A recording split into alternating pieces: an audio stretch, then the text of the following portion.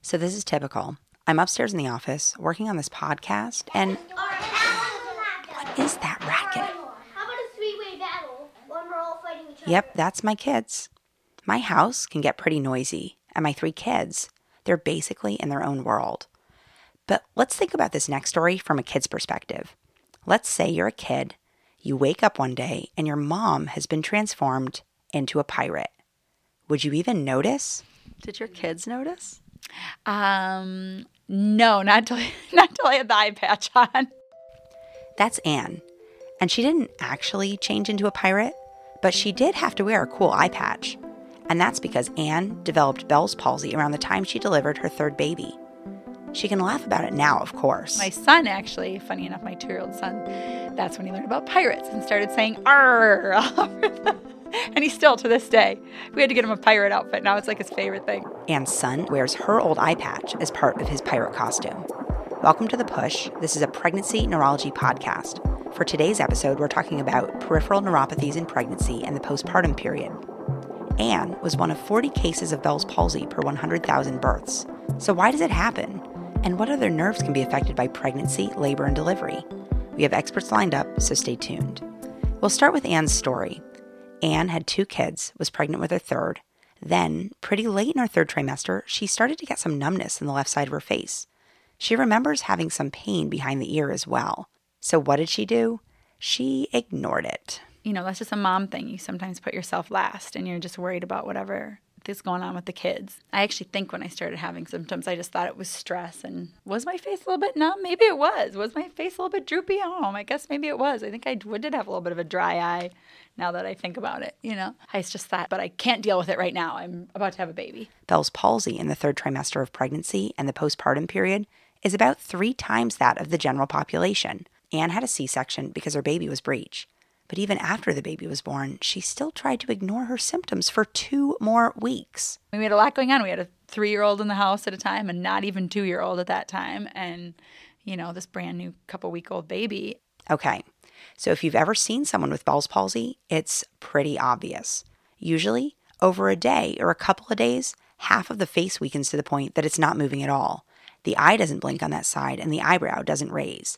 That's actually how we differentiate it from something like a stroke, where only the lower part of the face is affected. And people who have Bell's palsy are literally drooling out of the corner of their mouth. They can lose taste on the anterior 2/3 of the tongue, and noises sound muffled in that ear. But Anne, maybe she was just too busy to notice that an entire half of her face wasn't moving. I'm kind of like internally cracking up here, though, because I think of Bell's palsy as like kind of hard to miss, you know? But when literally, like, you're out to here, you think of all these other things you have going on. In your brain, you're saying, this is not happening to me. This is just because I'm tired. My face is kind of droopy. Or this is because I'm stressed out and it'll go away. I would blink and my right eye would not close. And my husband looked at me at one point, too, and said, you realize your right eye is not closing when you're blinking.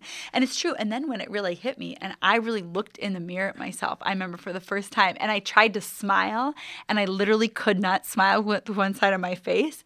It was like, okay, I got to get to a doctor because this is not normal. This is not just a little, I'm tired. This is something really serious. That's when Anne met Dr. Erica Hardy. Dr. Hardy is an obstetrical medicine and infectious disease specialist at Women and Infants Hospital. She's the one that diagnosed and treated Anne's Bell's palsy. I asked her, how do you normally treat this condition? I treated her with prednisone. So for an infectious disease doctor, using a fairly efficient immunosuppressive isn't always comfortable. But the data with Bell's palsy or with seventh nerve palsy, regardless of the cause, it looks like prednisone does help them get better a little bit faster. A short course of steroids, usually about 10 days, is evidence-based.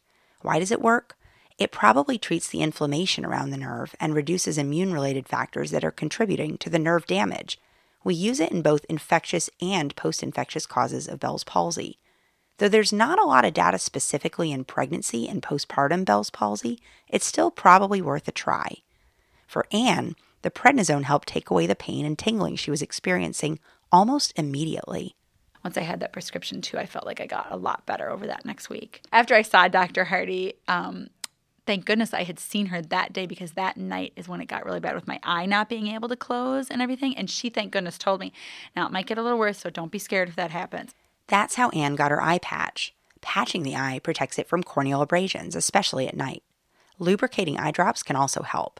Now, one question that comes up for us neurologists treating Bell's palsy is, what about antivirals like acyclovir and valacyclovir?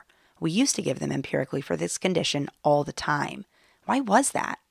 Dr. Hardy explained that the original theory was that Bell's palsy was almost certainly due to a virus. Herpes simplex virus and the chickenpox virus or shingles or varicella virus.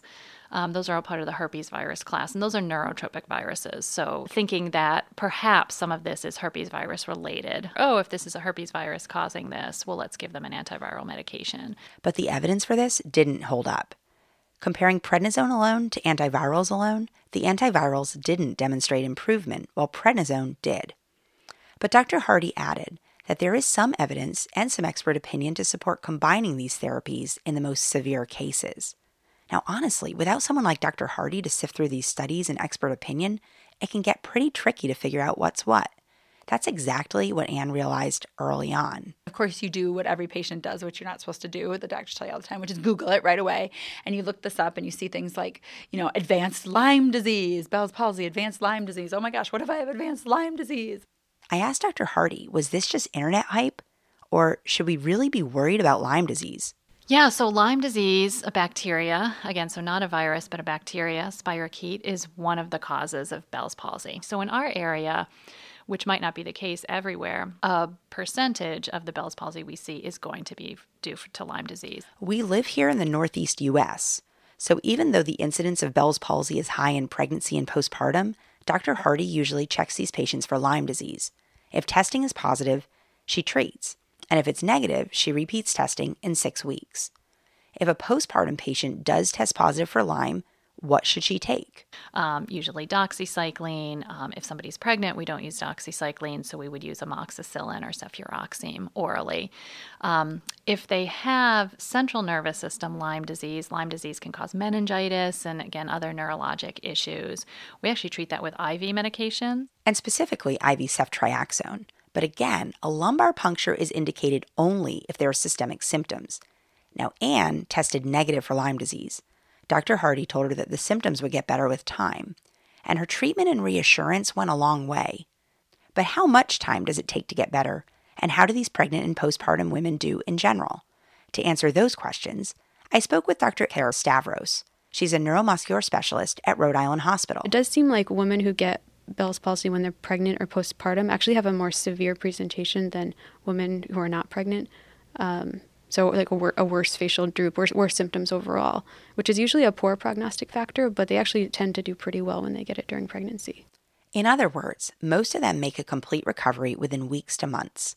There are some exceptions, and for women who have incomplete or slow recovery, physical therapy, including massage and electrical stimulation, can help. Now, there are some experimental surgeries which are not well established, and sometimes Botox can be used to relax the muscle of the eye and allow it to close properly. So far, we've talked about Bell's palsy in pregnancy and the postpartum period. How do you diagnose it? How do you treat it? And what tests do you send? But why does Bell's palsy happen more commonly in these pregnant or postpartum women? Here's Dr. Stavros again. There's not a clear explanation for it. There's some theories about relative immunosuppression, maybe lowering the threshold for having a Bell's palsy. And there's a lot of other theories about hormonal levels, increased extracellular volume, and others. There is a higher incidence of Bell's palsy among women with hypertensive disorders or preeclampsia, in which there's more fluid in general. And the thought is, the nerve already has to go through a pretty narrow canal to get to the face. Maybe this extra fluid puts the nerve at risk. Extra fluid might be a factor in some other neuropathies of pregnancy as well. There's many, many other neuropathies in pregnancy, and the most common by far is carpal tunnel syndrome. And people think it has something to do with maybe the fluid retention, maybe causing some edema of the tissues, or maybe there's changes in sleep position when you're pregnant. There's a lot of theories. Like Bell's palsy, carpal tunnel syndrome is idiopathic. Patients present with achy pain in their wrists that can radiate up their arms, and they get tingling in the fingers, specifically at night. Usually if you see a pregnant patient who has signs of carpal tunnel, you can just manage it conservatively and the symptoms will get better afterwards. What does that mean conservatively? What do you do? Conservatively meaning wearing wrist splints, trying to avoid positions or movements that involve a lot of pressure or flexion extension of the wrists, and if needed, pain medication, but not pursuing more studies like EMG nerve conduction study or something invasive like surgery or injections. Bell's palsy and carpal tunnel may be idiopathic, but there are a number of lower limb neuropathies that are due to direct compression of the nerves during pregnancy. You can make these diagnoses by history and exam. These neuropathies are like little neuromuscular puzzles to solve. That's where your localization skills really come in, because you want to try to figure out, is it purely a femoral neuropathy, obturator? Does it involve the plexus? So that's where you start having to rely on your exam and your history to try to get the best sense of what was damaged. So let's go through a few common patterns. When you see weakness of hip flexion and knee extension with reduced or absent patellar reflex, particularly after prolonged pushing in labor and delivery, you got to think about femoral neuropathy. Patients with femoral neuropathies have trouble going up and down stairs, and they may need a knee brace to stand, as well as a course of physical therapy. Next, obturator neuropathies are pretty uncommon. They can involve pain or numbness in the groin and weakness of the hip adductor muscles, and it makes it hard for patients to stand on one leg. A more common nerve compression syndrome is lateral femoral cutaneous nerve syndrome, also known as myalgia paresthetica. In this condition, the nerve gets squashed by the inguinal ligament, causing burning pain in the anterior and lateral thigh. It can happen with weight gain, like in pregnancy, or by wearing tight pants or belts. The pain can be severe, and it typically responds to pain medications or rarely injection of the nerve. Another common one is perineal neuropathy, in which postpartum foot drop occurs after a prolonged labor in a dorsal lithotomy position. Again, a foot brace and physical therapy are about all you can do. Lumbosacral plexopathy involves multiple nerve roots and therefore multiple muscles and sensory areas of the nerve. But it's important to remember with this one, if the weakness or sensory loss doesn't fit a common nerve pattern, or if there's back pain, or any systemic disease like HIV, cancer, fever, or any bowel or bladder involvement, we do usually order a lumbar spine MRI and possibly pelvic imaging just to make sure there's no hematoma or compressive mass affecting the nerve roots or plexus. Got it? So how do these patients do? Here's Dr. Stavros. Usually these compression neuropathies have a pretty good prognosis, although it can take months to really heal. The take-home message is that a full recovery is common. But the healing process takes a long time, and that's because there are two ways the nerves could be damaged. If the nerve's just temporarily stunned, it recovers over a few weeks. But if the wiring of the nerve is really injured, then that nerve has to regrow. And nerves regrow at a speed of 1 millimeter per day.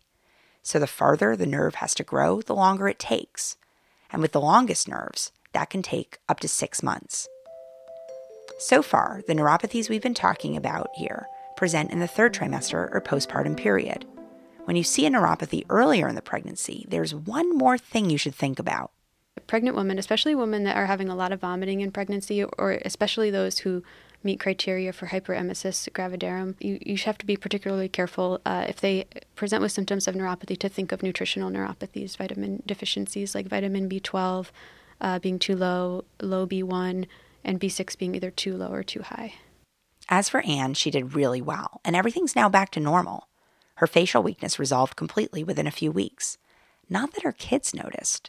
It's so funny. Their little worlds are just, and they do. That's the expectation for mom too, is that mom just keeps everything going, So unless mom is crying on the floor, we're not going to notice that something is off probably because, hey, I still get my lunch, my breakfast, my dinner, whatever. I still get my snacks. And I have to say, as a mom, I can relate. And so can Dr. Hardy. If you got Bell's palsy, do you think your kids would notice? I would say probably not. So, no, they'd probably be like, "Can we watch TV?" Yes, when's dinner? Yeah, totally. But if you started wearing a cool eye patch, what then? Yeah, then that would be fantastic. Then they would love that aspect of it. Yes. But just the same, kids, they're still pretty amazing. Mikey, do you want to go outside with me, amazing? Mom, play monster. Mom, what are you playing? Stavros.